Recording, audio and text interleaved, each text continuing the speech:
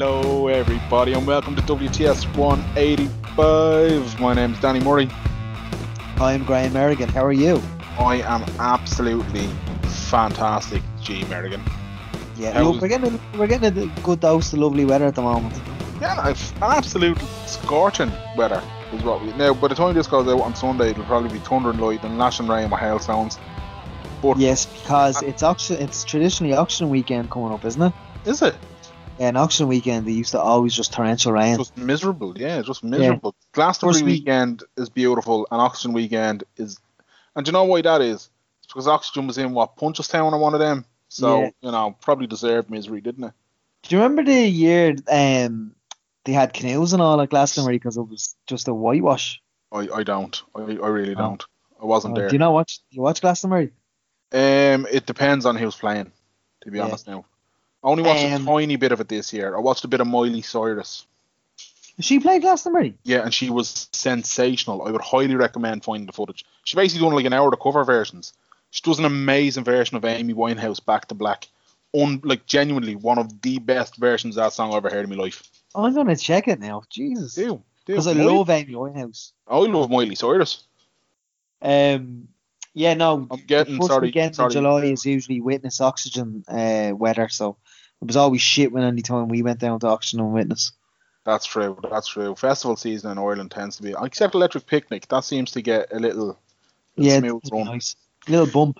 That's it, man. That's it. This is 185. We're now a couple of weeks back after our extended hiatus, and we've got a load of stuff planned and coming up, including the possibility of a live show. Who said that? What? Who said what? Oh, who said that? What? Live show? What? Don't know what's about, man. In October, was it? What? I don't know. I'm just saying we happen to be 15 away from a pretty big milestone. Know what I mean? Yeah. Oh wow. Oh wow. But until those many episodes pass, week by week we'll be bringing you content that you love, ladies and gentlemen, including welcoming back friends that we had on many, many episodes ago to hear what they've got up to since we last talked to them, but also what's been happening in other things. Most notably in this case, lads, we're welcoming back Ervin Muchnick to the podcast, who is arguably the most relentless human being on the planet in terms of trying to bring the George Gibney case not only to more eyes and ears around the world, but to some sort of justice and accountability, I think is how he put it to us. He wants to find, a resolution that involves both of those outcomes. Yeah. The last time we talked to Irv was it's over 2 years ago, and he was in the process of submitting a Freedom of Information request in the US to try and find out more about Gibney and his precarious situation in the States. So when we talked to him earlier on, he gave us an update on that and just an update on the George Gibney case in general and why 2019 may be the year that accountability and justice finally comes around to Gibney's doorstep. Yeah, and here is the interview with Erv Muchnick. We're delighted to welcome back, after a couple of years, the one and only Ervin Muchnick, who will be coming to these shores very soon.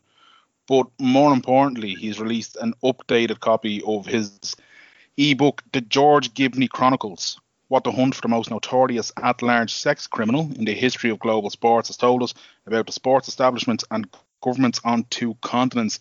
Ervin, thank you so much for joining us, man. Hey, thank you, lads, for having me. It's really a pleasure to have this platform and I'm very much looking forward to landing in the Emerald Isle shortly. Lovely. I suppose the last one we talked to you, there was a lot about to go down. But for people who maybe didn't hear it, or people who haven't had a refresher in the George Gibney case, give us the cliff notes up until kind of you made the Freedom of Information Act request. Right. So of course it's an easier story to tell Irish listeners because they at least know it as a serial front page story across many years. Unfortunately, where I live in America and where George Gibney has been living hiding in plain sight for a quarter of a century, it's crickets in the major media, which is very frustrating. But George Gibney was the Irish Olympic swimming head coach in 1984 and 1988. I call him the most notorious at-large sex criminal in the history of global sports because he molested more young people than we'll probably ever know. He was never convicted in Ireland because of a legal technicality. His case got thrown out in 1994 by the Irish Supreme Court on what we call in America statute of limitations, but it was a very controversial ruling. And he then made his way mysteriously. Who helped him?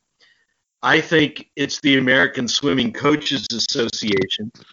I think the judge in my Freedom of Information Act case for Gibney's immigration files, which settled in 2017, the judge went out of his way to say Muchnick suspects that the American Swimming Coaches Association greased the wheels for Gibney's relocation. And as we speak now, and as the new version, second edition of my ebook comes out, Gibney is under some new measure of federal agent investigation in the United States. And there is renewed hope, as there has been off and on across all these many years, that George Gibney could get deported from the U.S. and extradited back to Ireland for trial on these old charges, which would be revived, and on newly emerging allegations and new information that we've had across all these years. So that's where things are, and what my ebook does is try to run readers down past all of the latest information and the grounds that might exist for busting Gibney, who's been very lucky and has used various bureaucratic and legalistic loopholes across all these years. And let me say finally that although, I think what we most care about is justice for all of Gibney's victims, or as many who want to have that step taken if it gives them some relief and closure. We care about that. But as an American who came to this story late and is curious about the connection to the USA swimming scandals and the Olympic sports scandals in general, as epitomized by what's happened in USA gymnastics with Dr. Larry Nassar, I think what I care about deeply is accountability, even if there's not criminal justice resolution. The people in swimming, in the government, in high places, wherever they exist, in Ireland, the United States, this is a global problem, and I would like to write the final chapter of the global story about how these things happen and how we can prevent them from happening again. So one of the things there, when you say that and kind of the future prevention of these things, they're going to, with any of these cases, you would argue there's going to be lessons learned, and especially the American gymnastics example as well as one that I know was in the press over the last while. Like, it always astonishes me how easy it seems for these people to commit these crimes, and I don't mean that in any sort of way to disparage kind of the victims or anything, but it just seems as though it seems almost too easy for these guys to have gotten away with it to a certain point. So is there more to be done around the vetting process? And yeah, it's a tremendously thorny problem, and it involves, there's so many layers to it, and I think one of the things that your question suggests is just how normalized sexual abuse is, and it's normalized because of of the differences between convicting someone criminally and realizing that something is wrong and that these individuals need to be administratively rooted out of child serving programs, whether it's swimming or teaching or anything. And that those are actually two separate questions. So people don't wrap their minds around that. But the ultimate answer to your question is a cultural one. And it gets to an aspect of my reporting that, frankly, is unpopular, not just with perpetrators, but with victims' families and victims' parents. And I really want to challenge sports parents who are often too much like stage parents and join in the fantasy of college scholarships, Olympic glory, or whatever, and they outsource their parenting to Svengali coaches or authority figures in other realms of life, and they don't really come to grips with their ownership of part of the problem until it's too late and the worst happens to their own child, at which point they become very vociferous critics of the system. But maybe we all need to, not just those, we all need to be involved as sports parents vigilantly and with proper proportion and perspective, and realize that this is a problem for all of us. It's not just a problem when it happens to, we shouldn't just be hoping that the worst doesn't happen to our own kid and then enable the cover-ups and the denial and the cultural aspects of putting coaches on pedestals like priests and trying to hope that bad things don't happen. I hope that ramble is coherent and challenging enough to everyone, not just demonizing the bad players and the bad apples, who of course do need to be rooted out. Do we know where George Gibney is in 2019 now, Irv? Last we knew, he was in Altamont Springs, Florida, which is a suburb just north of Orlando in Central Florida. I call him hiding in plain sight. I mean, I don't think that he's done a few things, like sometimes maybe he goes by John Gibney. He's instead of George Gibney, I guess his name is George John Gibney. There may be that kind of a trick. I mean, I don't think he advertises his past as a swimming coach anymore, but I don't see him like particularly hiding. The government has given him cover through this ridiculous catch-22 that my Freedom of Information Act case exposed in 2017, and that is that in 2010, during an earlier iteration of a campaign to get him extradited from the United States and to get the Director of Public Prosecutions in Ireland to revive the case, in 2010, it seems that he panicked and decided to apply for naturalized U.S. citizenship, probably thinking that would permanently inoculate him from all these efforts to bring him back once and for all. So he applied for citizenship, but unfortunately for him, the citizenship application asked not just whether he had ever been convicted of a crime previously, but whether he had ever been arrested or indicted or anything. And of course, he had been indicted in 1993 in Ireland on 27 counts of illicit carnal knowledge of minors. So he withheld that from his application. By then, U.S. Citizenship and Immigration Services, which administers the citizenship applications, they already knew about these past charges because they'd been tipped off by Evan Daly, an Irish-American activist. And so USCIS went back to Gibney and said, hey, lad, you want to give this another shot? You want to try a do-over of your application, because we want to note that these are all the categories that you have to report, not just whether you've ever been convicted. And apparently he didn't comply because USCIS denied his citizenship application. Now, here's where the catch-22 part comes in. At the same time that USCIS was saying no to citizenship, another agency of the notorious Department of Homeland Security in the United States, an agency called ICE, Immigration and Customs Enforcement, was putting out an opinion letter that said George Gibney cannot be removed from the country because he has never been convicted of a crime.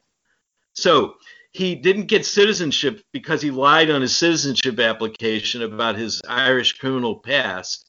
Yet because he was not convicted, another arm of the government was saying he couldn't be removed.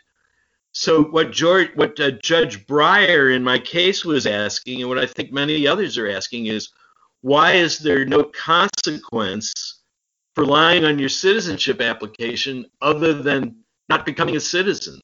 Why did that not redound to his green card, which gives him permanent resident alien status? It's crazy, but that's where it is. In a funny way, if Gibney had lied on his citizenship application and succeeded in getting citizenship, he'd be more vulnerable to the current U.S. government than by failing to get citizenship, because ICE now has an office, as directed by President Trump, to go after citizens who got their citizenship under false pretenses. But that's not Gibney. He didn't get his citizenship under false pretenses. And at the time that he applied for his original visa, and he got from Ireland to the United States on the so-called Donnelly Diversity Lottery Visa program, at the time of his application for a visa, he had gotten a Garda precinct station to provide a certificate of character, as they called it, stating that he had no criminal record, which was true at the time that the Garda provided it, but it was pretty misleading because he was about to get indicted and everybody knew it. But he didn't technically lie on that visa application. 10 years later, which would be the time he would have had to have renewed his application for a green card, the green card renewal application doesn't ask him anything about that. It just says you have a change of address, or you've married now or remarried or whatever. And so the only lie is on the citizenship application. I mean, the only provable lie. So it's nuts. But here he is. And what the investigators are looking at now, I'm told by sources close to them, and this is what my new ebook material is about, is they're looking at the probability that in around 1998, while living in Colorado, Gibney was the president, or the chairman, as he called it, of the Peru Eye Clinic Foundation, and it was a church medical mission in Peru. And if he went down there and did something untoward, or things happened in that program under his supervision, that might be more juicy grist for busting Gibney than all this crazy paperwork stuff, which is nonsensical. But I think the federal agents who are eager to help out now don't consider that as fertile as actually finding wrongdoing while he was living in America, and that's where we are. So when you mentioned there, it's the Trump regime and the whole ICE situation, which has been making, it's definitely been in the news over here, and you've got, American politicians like AOC coming out and actively, calling out that these are basically concentration camps and that kind of thing. But what it's painting is the image of and America that seems far less tolerant in terms of allowing anyone that may or may not be a criminal into the country if there's any sort of suspicion. Now, I know you were saying the sort of status of Gibney in America it's not in that bracket, but given how trigger happy, for want of a better term, this regime is in terms of, deporting people, is that playing into why 2019 may be the year of reckoning for George Gibney? I think so, and I think the Trump administration role in this is extremely complicated. Let me say first that I hate Donald Trump, and I hope he doesn't get reelected or doesn't become president for life. And I hope that my country, which seems to be slouching toward theocracy at the same time that Ireland is marching confidently into the 21st century, I hope that my country can recover from the damage that's being done by this. But I'm not out to demonize Donald Trump in this. Here's what I think is going on. Trump does represent a point of view that we need to get undesirables out of the country. Now, he admittedly seems to give voice to this more with respect to Muslims and Central Americans. For white Europeans, not so much. But having said that, I do have indication from people in Ireland who tell me that there is a bit of a push right now to get some bad guys sent, and we have some examples. A sports photographer recently, I forget the name, who was extradited from the United States. So some of that may be happening now. Maybe because Trump or people under Trump want to have at least a few examples to make it look like it's not all about one population that's being targeted. So that's one aspect of the story.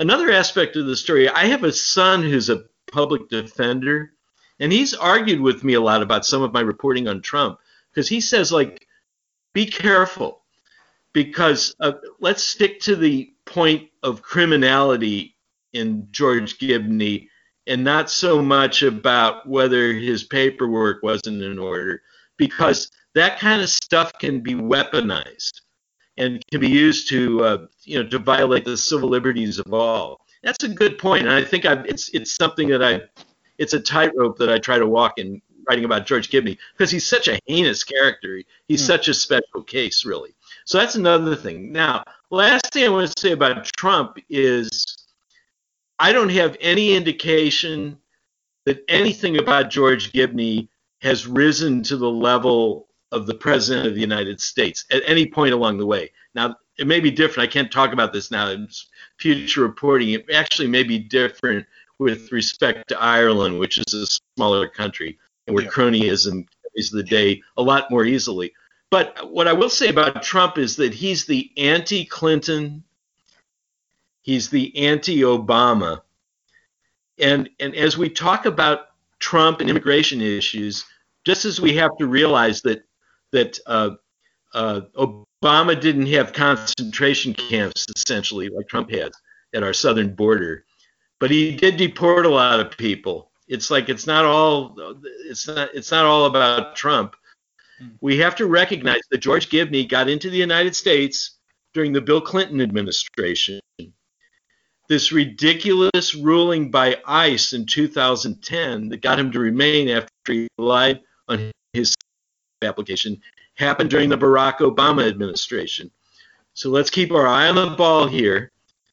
Let's talk about the procedures. Let's talk about the evidence. Let's talk about getting this guy, at the bar of justice and accountability for Irish swimming and American swimming. And let's not worry so much about the personalities at the top of the government. So, go on, Graham, go on. Yeah, I was going to bring it to in relation to Ireland in terms of who are you working with in Ireland to try and get Gibney back to Ireland, and are you having any stumbling blocks? Well, the main person I'm working with is T.D. Maureen O'Sullivan, who in 2015, around the same time I started jumping into the Gibney story, has been really spearheading the latest round of efforts to get the director of public prosecutions to seek his extradition. So I've talked with Maureen O'Sullivan a lot. She actually wrote a guest piece for my website shortly after the Freedom of Information Act case, what I need from her, and she's reached out to sister legislators in the United States, most especially Congresswoman Jackie Speer of California, who's kind of the unofficial Democratic watchdog on youth sports abuse issues. And Ms. O'Sullivan met with Ms. Speer in Washington D.C. last year, but I think part of Congresswoman Speer's problem is who served Muchnick. New York Times hasn't written about this yet, so she needs like more juice and more pressure to take action. And as we know, there are just so many abuse scenarios in the Me Too movement. There's so many high-profile cases that are taking up a lot of oxygen in this area. But I've told Maureen O'Sullivan that one of the keys, I think, is getting the Garda to coordinate their information with the police in Florida, because there is actually one known crime by George Gibney on American soil. And that was before he was a permanent resident of the United States, but he took his team from the New Park Comprehensive School in Blackrock County, Dublin. The team was called the Trojans. He took them to Tampa, Florida on a training trip in 1991, June of 1991. And there he raped and impregnated a teen swimmer whom he had previously molested in Holland. And that woman was drugged and taken by an Irish swimming official to England for an abortion. And she's been in and out of ability to really pull herself together and testify. But she did give the Garda an affidavit. She there are protocols under the treaties between the United States and the European Union, whereby police agencies from different jurisdictions can coordinate and have joint investigative teams, and somebody just has to knock the heads together between the Irish Garda and the Hillsborough County police in Florida and the state attorney there, and make this happen. Because if nothing else, even if all the other cases were to fall away or not have good enough evidence or whatever, this one actually happened in America, and be like a reason to get rid of George Gibney right then and there. So when, like, I know, I think you briefly mentioned that particular case, the last one we had you on, Irv, and we kind of used it to contextualize that, like, for us, we're from an area that's 5-10 minutes drive from that particular New Park school that you're talking about, and I kind of brought it a little bit home to us and definitely to some of our listeners in terms of, sometimes people hear these stories, and because they happen in, a city or a village on the other side of the country, they don't necessarily relate in terms of, like, Jesus, that could have been somebody I know.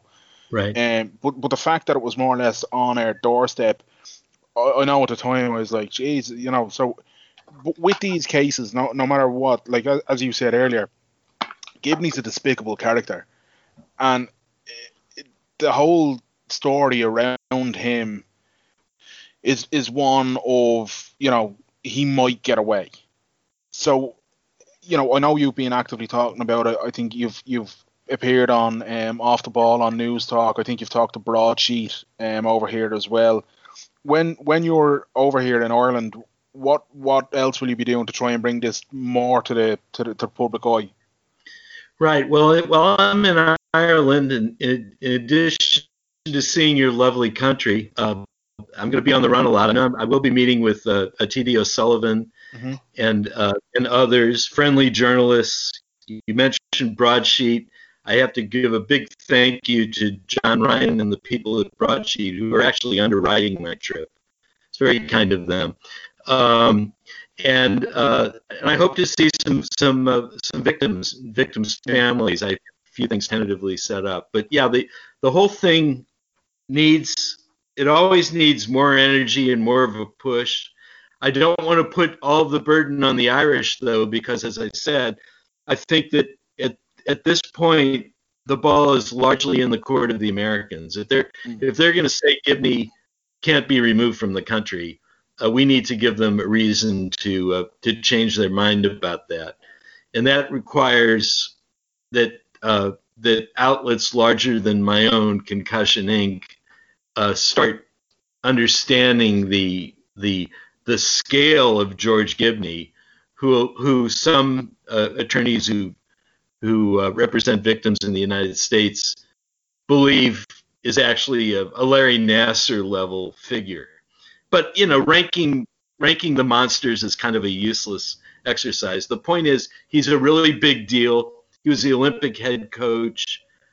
Somehow, USA Swimming, which at least briefly had him as a member because he was coaching in Colorado, and probably the American Swimming Coaches Association, which may have brokered this job offer letter that he got.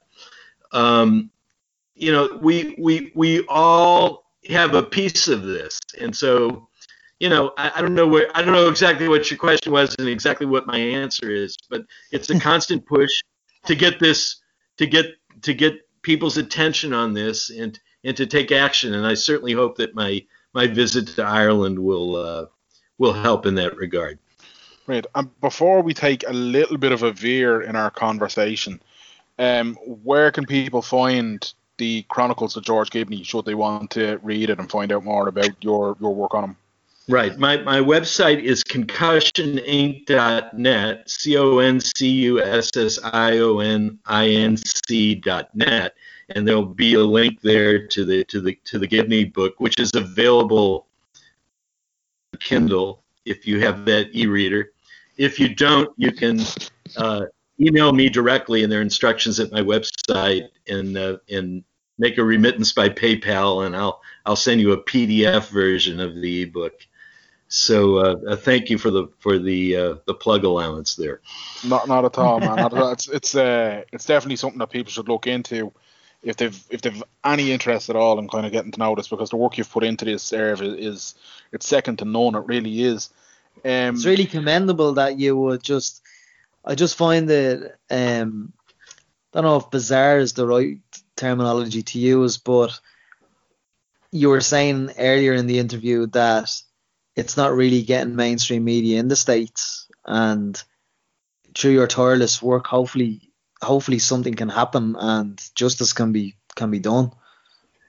Well, thank you. I hope so too. I mean, it's a great. I mean, as Paul Kimmage wrote about me in the Irish Sunday Independent a few years ago, the internet saved me because for whatever reason, I wrote a cover story for the New York Times Magazine. I've written a lot of major magazine articles. I've written a few books, but these days I can't get arrested for the stuff I write about. So at least I have the ability to put it out there, get it in circulation, make a footprint, and hope that it gets elevated and my little megaphone finds a microphone somewhere.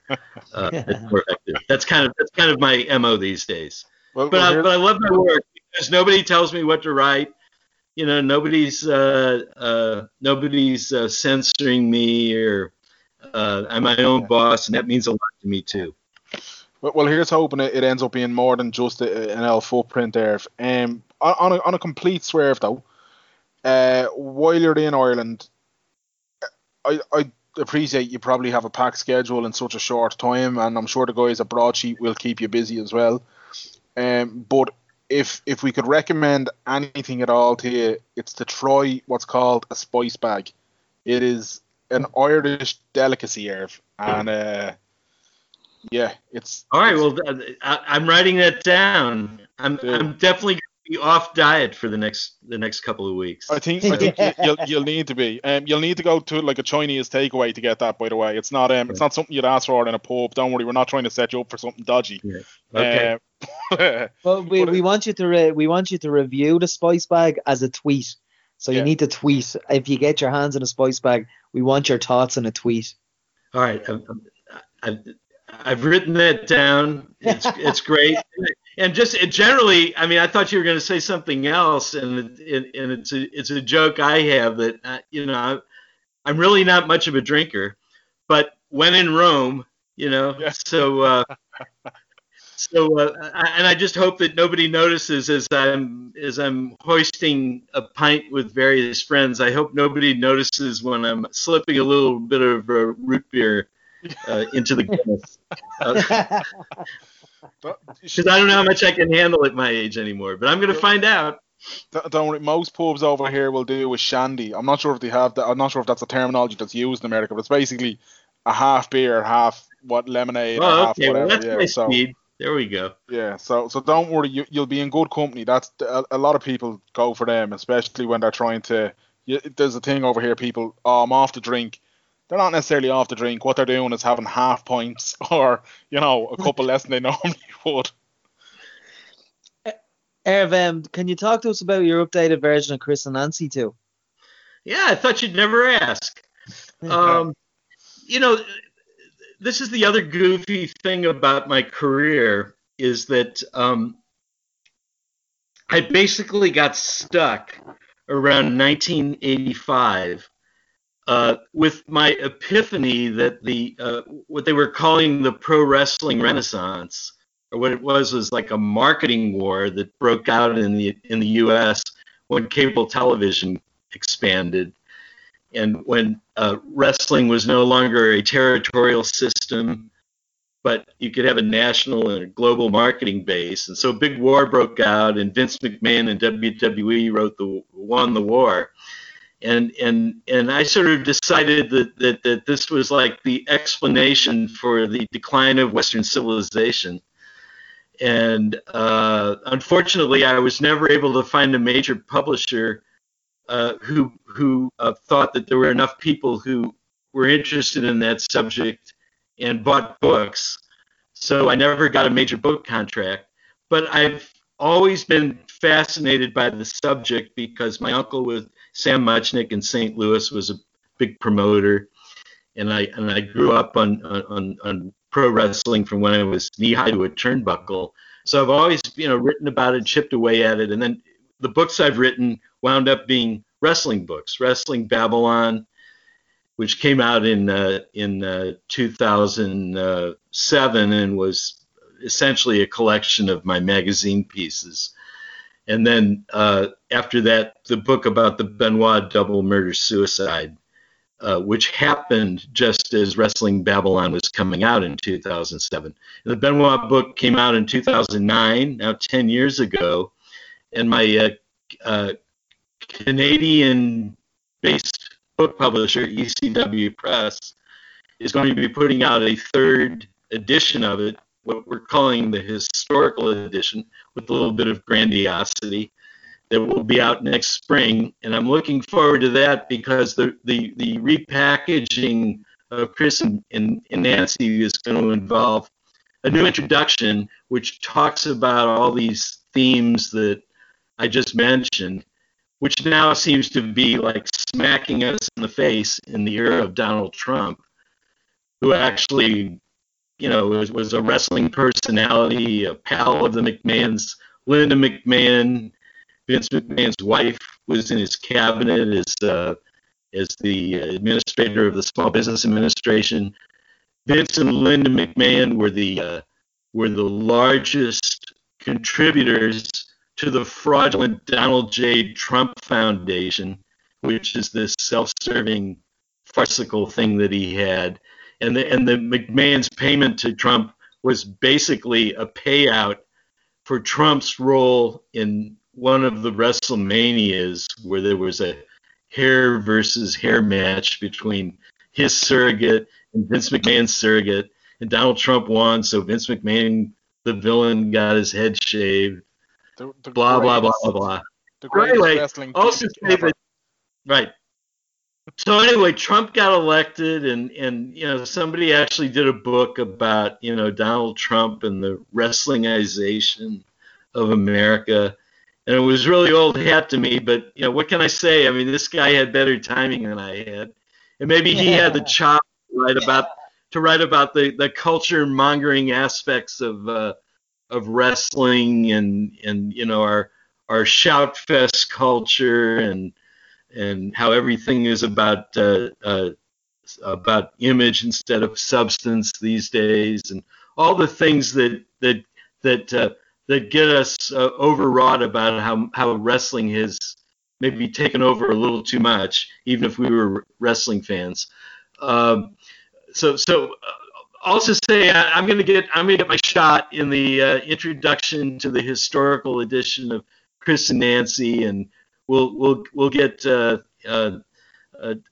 Donald Trump hasn't done any of us much good, but maybe slapping his puss on the cover will sell a few more copies of it and get this story out to people, to a new generation of readers who may not even know who Chris Benoit was and what this horrible dark chapter of wrestling history was all about. Well, that's something I was going to ask, because in terms of WWE, they've more or less tried to erase Chris Benoit from their history. So, there is, I suppose, a generation upcoming that, maybe don't know it or aren't familiar with it. And it is one of the darkest stories from kind of the last, well, wrestling history, really. But in terms of your book, Irv, what could people expect if people have never, if they don't even know the name Chris Benoit? What could people expect when they pick up your book? Yeah, well, Chris Benoit was like one of the greatest in-ring performers of all time. He was small. He was smallish, and he didn't have a lot of color. Wasn't like a great great talker, but he was a great physical performer, and he overcame various handicaps because of his talent, and actually was a not the very, very top tier star, but he had a championship, and he was a real big superstar in WWE. So it's a story about him and how driven he was, and part of what drove Chris Benoit also motivated him to take massive amounts of steroids, which probably, in combination with sleeping pills and muscle relaxers and all the other, the cocktail, I call it like the cocktail of death, all of everything that he ingested probably contributed to deranging him. And then the other aspect of it was head trauma, because he was one of those guys who did anything to put over his match and to try to make people think that whatever they thought of wrestling, what he was doing was real. And he took chair shots to the head and suffered, as was found in his autopsy later, to be one of the earliest and most serious known cases of chronic traumatic encephalopathy. So it's a story of the price that people pay in the entertainment industry to entertain us that we don't really necessarily want to know about, but it makes us all take pause. Now the funny thing is, like, WWE has done better. Like, their wellness policy has probably improved. I think it's still farcical. It's still a joke because it's not independent, but it has improved. The Benoit death in 2007 came at the very peak of an unbelievable pandemic of hundreds and hundreds of young athletes who perished before their time, not just in WWE, which dominates the pro wrestling industry, but industry-wide and worldwide in other companies and other countries. So they have done better, but we're kind of asleep at the switch because, it's still dangerous, not regulated, totally under the thumb of Vince McMahon, who has a virtual monopoly. We just had another suicide recently of the female wrestler Ashley Mazzaro, if I'm pronouncing her name correctly. Yeah. And so, again, it's the how the sausage is made in the sausage factory part of being a consumer of sports and entertainment, and the question of whenever too much is ever enough, and if we're going to take these people and their lives seriously as human beings instead of as entertainers. Did you happen to catch recently? I think it was a Voice TV that done the Dark Side of Wrestling. Did you happen to catch any of those mini documentaries there? So far, I've only seen one. I saw the one on the Von Erich family in Texas. Oh, that was brilliant. Yeah. So I saw that, and I actually wrote a blog post about it, which people can read it. I think it's from May at concussioninc.net. You'll see it there. So, I mean, the Von Erich was very special to me because that was maybe my first big article about wrestling behind the scenes when I got, excited by the subject in the 1980s. I did an article about the Von Erichs for Penthouse magazine in 1988, and it was at the point where David Von Erich had died somewhat mysteriously in Japan, and Mike Von Erich had committed suicide. And after the article came out, and the article was collected in an anthology called Best Magazine Articles 1988, I'm very proud to say. But it was after the article came out, Chris Von Erich committed suicide, and then Kerry Von Erich committed suicide. So what the Viceland piece is about is like the last man standing is Kevin Von Erich, who's now living in sort of elegiac exile in Hawaii. It was a powerful piece of television. It did bring in people, even who weren't familiar with wrestling. Maybe it was this information, this material was accessible. I'm a little bit jaded about the Von Erichs, who I think are like Elmer Gantry figures. I mean, liars, Bible-beating hypocrites, believe their own hype. So I'm sick of the Von Erichs.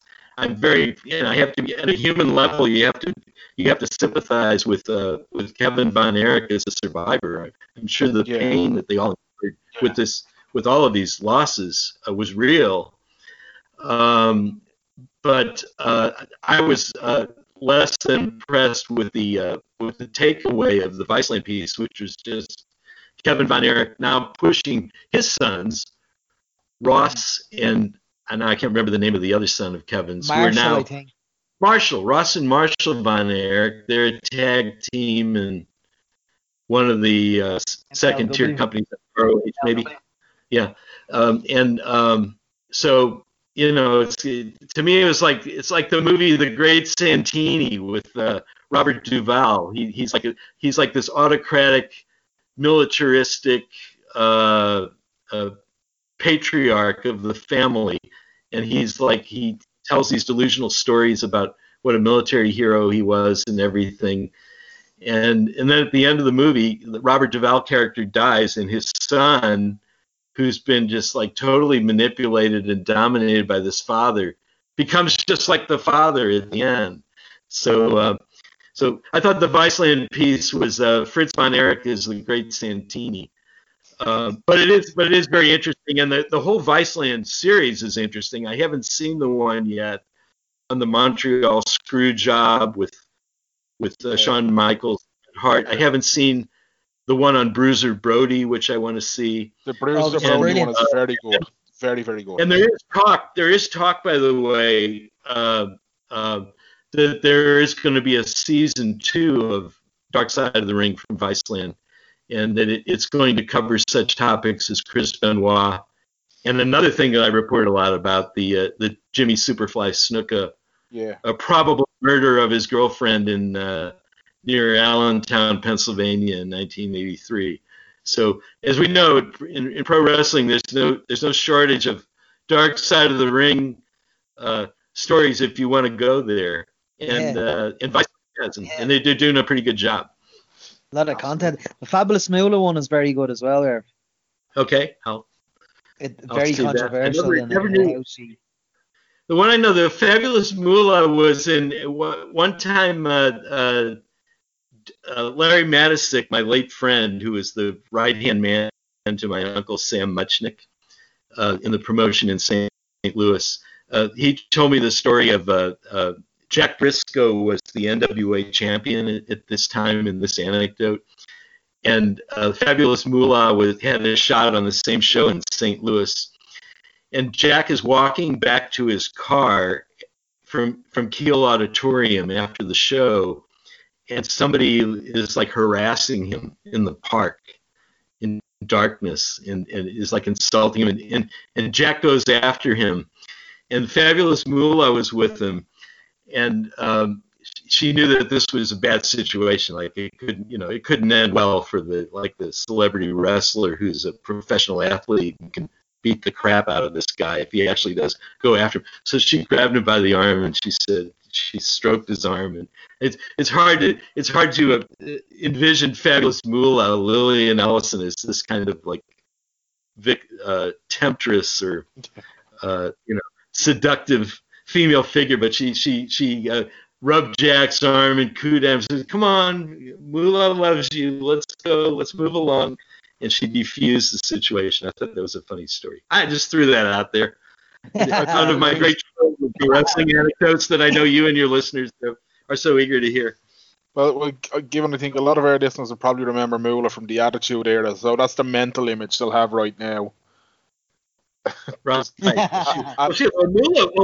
Moolah was involved in, we mentioned the Montreal screw job, but she was in like a great double cross before that, where she put on a mask. I think she was the Spider Lady or something. Yeah, they covered it in the documentary. Yeah. Okay. Very good. So I've seen that piece. But yeah, Wendy Richter had a falling out with WWE, and they wanted to get the belt off her. And so they double crossed her with the Fabulous Moolah under the mask as the Spider Lady. And that was basically the screw job several years before, probably a dozen years before the Montreal screw job against Bret Hart in 1997. Yeah, I think Jim Cornette references another double cross as well as kind of where the inspiration from the screw job comes from. Right. What Jim Cornette talks about is reading there's a book. It's like the original kayfabe wrestling book that spills secrets. It was written by a guy named Marcus Griffin in the 1930s. The book is called Fall Guys. So he talks about all the backstage politics in pro wrestling in that era. And really nothing changes. I mean, the style changes, the context changes, the personalities change, but there's a certain rhythm to that carnival-like industry. It has a DNA, and if anybody can get a hold of it, I think there have been reprints of Fall Guys. It's very interesting. In the mid-1980s, I went to the New York Public Library main branch on 5th Avenue and 42nd Street, and they had like a ratty old copy of Fall Guys from 50 years earlier that was falling apart, and I read it, and like Jim Cornette, I was like thoroughly engrossed by it. Yeah. Just for the Chris and Nancy one, that'll be out early next year, did you say? I think what's going to happen is I'm going to probably publish the new introduction very late in the year. Before the holidays, so people can start pre-ordering it if they want. But it's on the spring 2010 list at ECW Press. So I think it's actually going to be out in March or April or May of next year. So, Brilliant. Put that down on your holiday gift list for your wrestling fan. That's it. Merlo, Bibliophile. Absolutely. Yeah. Brilliant. Irv, as always, man, it's been great talking to you. And we hope that the flight and everything goes well, and your trip over here is very worthwhile, and you get to enjoy it as well as you get to get a little bit more from the Gibney files, as you say. Concussioninc.net is the website, and if people want to follow you on social media or anything like that, your Twitter that page and active still. At Irv Much, IRVMUCH. Brilliant. Brilliant. You've been very generous with your Really time. great, Irv. really appreciate it. And email me the name of that dish. I've got to try again because I'll forget. Voice bag. It's chicken and Okay. French fries. Okay, got it. Brilliant. Very much, Nick. Thank you so much for joining us. Really appreciate Okay, Thanks so be much, good. Irv. Thanks a lot. Take care. He's Best a relentless wishes. man. Yes, He's a and relentless man. if it wasn't for him, would people be trying to be campaigning for justice? Like, is there many victims like rallying Yeah. around? Well, there definitely has been outspoken victims, and one of the most kind of well-known, I Gary suppose, O'Toole, is is it? Gary O'Toole, the Irish Olympian, and now pundit on RTE, and he's a regular on the papers when they're doing the papers on Newstalk over the weekend and that kind of thing. You'd often hear him popping up. But I suppose the main thing with this is like Irvin's work, while like saying he's relentless in terms of how he's pursued this and the work he has put into this has been literally second to none. You know, places like broadsheet.ie and Off the Ball have been instrumental in bringing his work to an Irish audience and helping more eyes and ears get on this story. And it was through Broadsheet that I first read about Irvin. I'd seen something that they put up about Gibney, and he happened to be heavily featured in it, and from there that's when we got him on the podcast originally, and so the story has developed. But if and hopefully he will be, if Gibney is brought to justice, I remember you brought massive footnote. I remember you brought it to my attention way back, and I knew Irvin Muchnick's name from pro wrestling. I didn't know. I was like, oh, Danny, that's wrong. He's not. What would he have to do with an Irish swimming coach? No way, that's wrong. I couldn't believe it. Yeah, and it's an added bonus to be able to talk about pro wrestling. Exactly. So that was good anyway. It was, yeah. I hope he does try his spice bag. I hope he does try his spice bag now. He better try a spice bag. He seems very confused. Do you know what I got recently? What you got recently? Spiced chicken balls. Oh yeah, I've heard this is the thing now. Yeah, lovely. This clearly the evolution. Salt and chili chicken balls is the evolution of spice bag. Yeah, I don't know, man. Yeah, like I mean, look, I'm not going. You can only do a half portion though. Yeah, I find the batter on chicken balls can be quite hefty. Graham's yawning there. That's why he's struggling to. Are you all right, Mero? Are you tired? I was there to say I like them when they're nice and soft batter. I don't like the crispy batter. Yeah, I don't know. Ian Mahan, who we've had on this podcast and is a friend of the show, swears by cold chicken balls, like day after chicken balls kind of thing. I wouldn't say no either. Don't know. Yeah, are you a fan of day after pizza? You got a pizza say at night time and then the following day you're like a little bit left over. I'll eat that cold kind of thing. No, see, like No. The odd time when I get a Chinese, like, and I'd leave some, if my dad was out in the pub and I'd leave some in the microwave for him, and then the next day it's still there, I might have a chunk of a day after chicken ball. But I don't, when I finish the takeaway, I just bin it all. Yeah. But like, say, like, if never leftovers. But like, have you like ever? So if you ordered a pizza, say, and like your eyes were bigger than your belly, and there was like, say, 3 or 4 good slices left. You filled up on sides. Do you know what I mean? Yeah. And you've got half a pizza left. You'd bin that rather than saying, do you know what, tomorrow there's me lunch sorted or whatever. Yeah, I'd bin it. Yeah. I don't know. Don't get me wrong. The next day at lunchtime, and I knew I threw 3 slices of pizza out. You'd be very upset with yourself. Yeah, go mad. I can't do it. I was asking that because a lot of people I know love cold pizza, and I can't. I put it back in the oven to reheat it. Like, don't microwave it. Don't microwave it. That ruins it. You need to oven that stuff. I wouldn't be eating cold pizza now. No, I'm glad you agree with me there, Graham. Glad you agree with me. I don't know where that came from, to be honest. I don't know. I don't know. Should we leave it there, Dan? We will indeed. Massive thanks to Irv Muchnick, and make sure to check out concussioninc.net and Irv Much on Twitter, to keep up to date with all his writings and all his findings and everything else that Irv gets up to.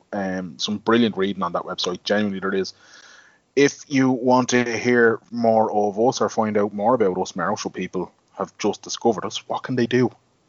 You can go to any podcast provider and search WTS Pod, and that's where you'll get us on Spotify, Podcast Republic, Stitcher, Podbean, Apple Podcasts, and anywhere you can get a podcast.